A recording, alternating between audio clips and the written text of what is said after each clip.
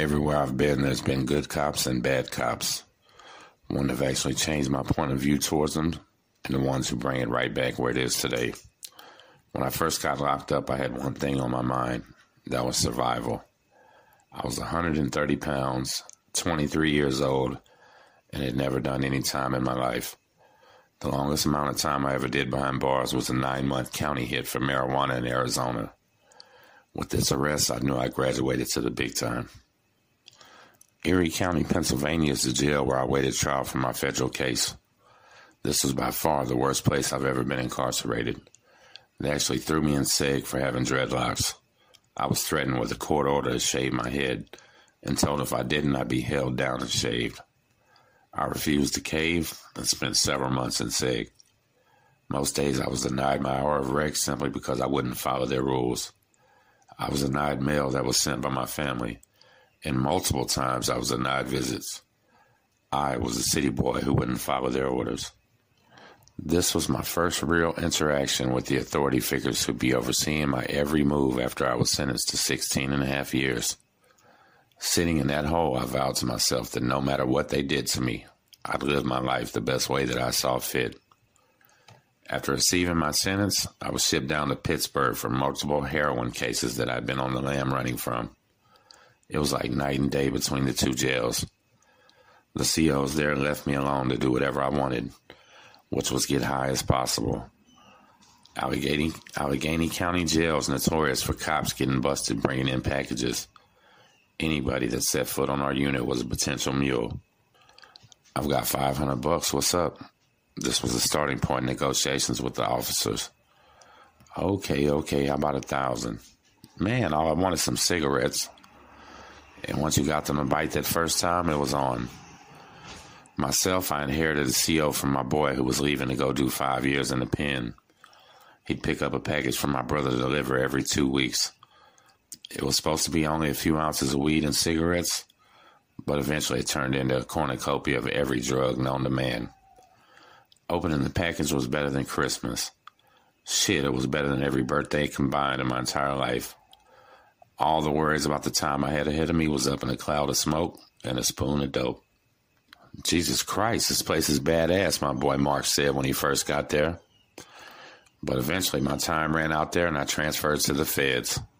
I started out at FCI Gilmer with an ass full of weed that I brought with me. Most dudes will take their time and see how things work. Nope, not me. I was off and running, selling weed like I was back at a Grateful Dead concert, which got me right in the crosshairs of the SIS, the feds inside of the feds. My cell was liable to get torn to pieces at any given time. I was also placed on something called Dread Check. This form of degradation consisted of me being pulled off the compound, stripped naked, every orifice of my body checked to 2 onlooking officers' satisfaction, and then my dreadlocks being thoroughly molested. They'd comb through my locks looking for stashed weed, and I just hang my head in humiliation. We've got you now. We know where you hide your shit, they said on the first of many searches, courtesy of their snitches. Eventually they had enough and hit my cell in full force. 2 shifts of the BOP's finest guards annihilating my cell. They knew I had shit, and they weren't going to stop until they found it. After 6 hours of destruction, they hit the jackpot. Over $600 in stamps, hidden in a sealed soap box. 50 individual packets of tobacco, and the kiss of death was not a weed I had in my legal folder. I was hit, sent directly to the hole, and then off to the USP for greater supervision. No offense, but you wore out your welcome, I was told by my case manager when he informed me that my next destination would be U.S. Pollock in Louisiana. Good luck, he said through clenched teeth. You're going to need it. Back in the 2000s, USP Pollock was a bit like the 1960s Vietnam War. There were more than a dozen murders in 18 months while I was there, and they averaged a dozen stabbings a month. My first day in, I saw 2 convicts attacking a third in the middle of a softball field. One had a lock on a belt. The other was brandishing the weapon of choice of all prisoners, a bone-crushing prison shank. When the COs ran to break it up, the attackers shifted the attention to the mark of his saviors, They attacked the COs. That's what those fuckers get for trying to break it up, one convict said next to me. You hear all kind of stories about the penitentiary when you're in the medium, and they always end with, you don't want to go there. But to me, the USP was the best place you could do time. The COs would leave you alone to do your bid. At all times, my cell window could stay covered. And if they wanted me for something, they didn't dare come inside. They'd knock on the door politely and wait for me to come out. Then they would respectfully tell me whatever the reason was that they wanted. After informing me of my request, they'd leave me and allow me ample time to ponder whether I even wanted to do it. As long as I wasn't stabbing somebody, the cops couldn't care less what I did. They knew the convicts ran the prison. We kept the order. If someone was out of line and had to go, he was dealt with fast and justly. All they had to do was clean up the blood and play their part. But after an extremely tumultuous misunderstanding and big problem with the Aryan Brotherhood of Texas, I was transferred to USP Canaan in Pennsylvania. Canaan and Pollock were two completely different worlds. I didn't even last 2 weeks before I received a disciplinary report for using another inmate's phone account. That incident landed me directly on the other side of the table from a self-appointed and appropriately named man called The Hammer. The Hammer was a disciplinary hearing officer, or DHO, who took pride in taking everything from you. He hammered me with the loss of my phone and commissary rights for 2 entire years. Taking 90 good days away was just a kick in the nuts. Canaan was a miserable compound. Half the inmates there had zero privileges.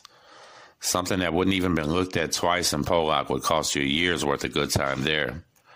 There were convicts that couldn't go buy a pair of shoes or any noodles again until the 22nd century. An officer was brutally murdered one time in C Block. The inmate who did it took more than half an hour to take out a year's worth of pent-up aggression out on an authority figure who represented the guards. As a tragic incident, what made it even worse is that was one of the good guards. He was one of the few that just liked to do his time and go home. After the homicide, Canaan turned into a chemical warfare battleground. Any type of incident would merit a noxious dose of pepper spray from the COs, followed by beating out of sight from prying eyes, and then a trip to the hole. I left Canaan that same year following another misunderstanding, this one involving 19 Mexicans and their knives. I was shipped off to USP Hazleton in West Virginia. The only thing consistent in Hazleton is inconsistency. You can eat your breakfast some days at 6 a.m. or some days at 8:30. You can get outside for rec at 7:30 or 9 o'clock. At any given time, you can look forward to receiving the most extensive pat-down in the history of mankind. This includes hands going down into your pants and a nut slap that would make a dominatrix blush. As I currently reside in Hazleton right now, I know the ramifications of what I'm writing. I can only say so much. Freedom of speech is one of the liberties we do not have in federal prison.